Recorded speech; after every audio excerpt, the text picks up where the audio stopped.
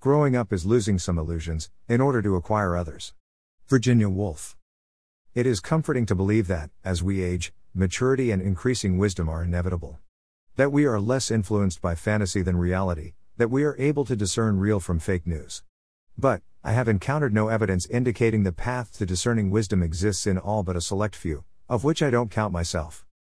My claim there are some growing wiser with age may be my own delusion that a modicum of sanity exists in the human race and we are not all just rats in a cage trying to find a slice of moldy cheese.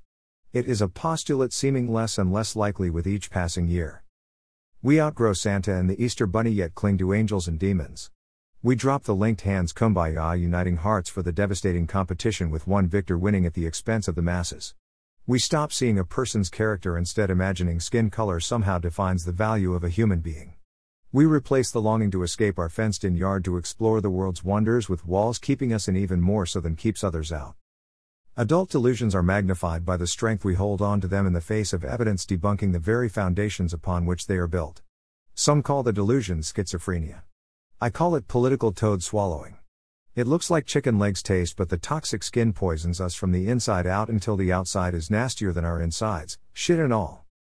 So, bedraggled our self-deluded brains come from feeding on toad skins, we turn outward and attack anyone not buying into our delusions, attack our fellow humans with political causes and, most dangerously, religious texts, the ultimate delusion perpetuated and perpetrated by mentally ill people.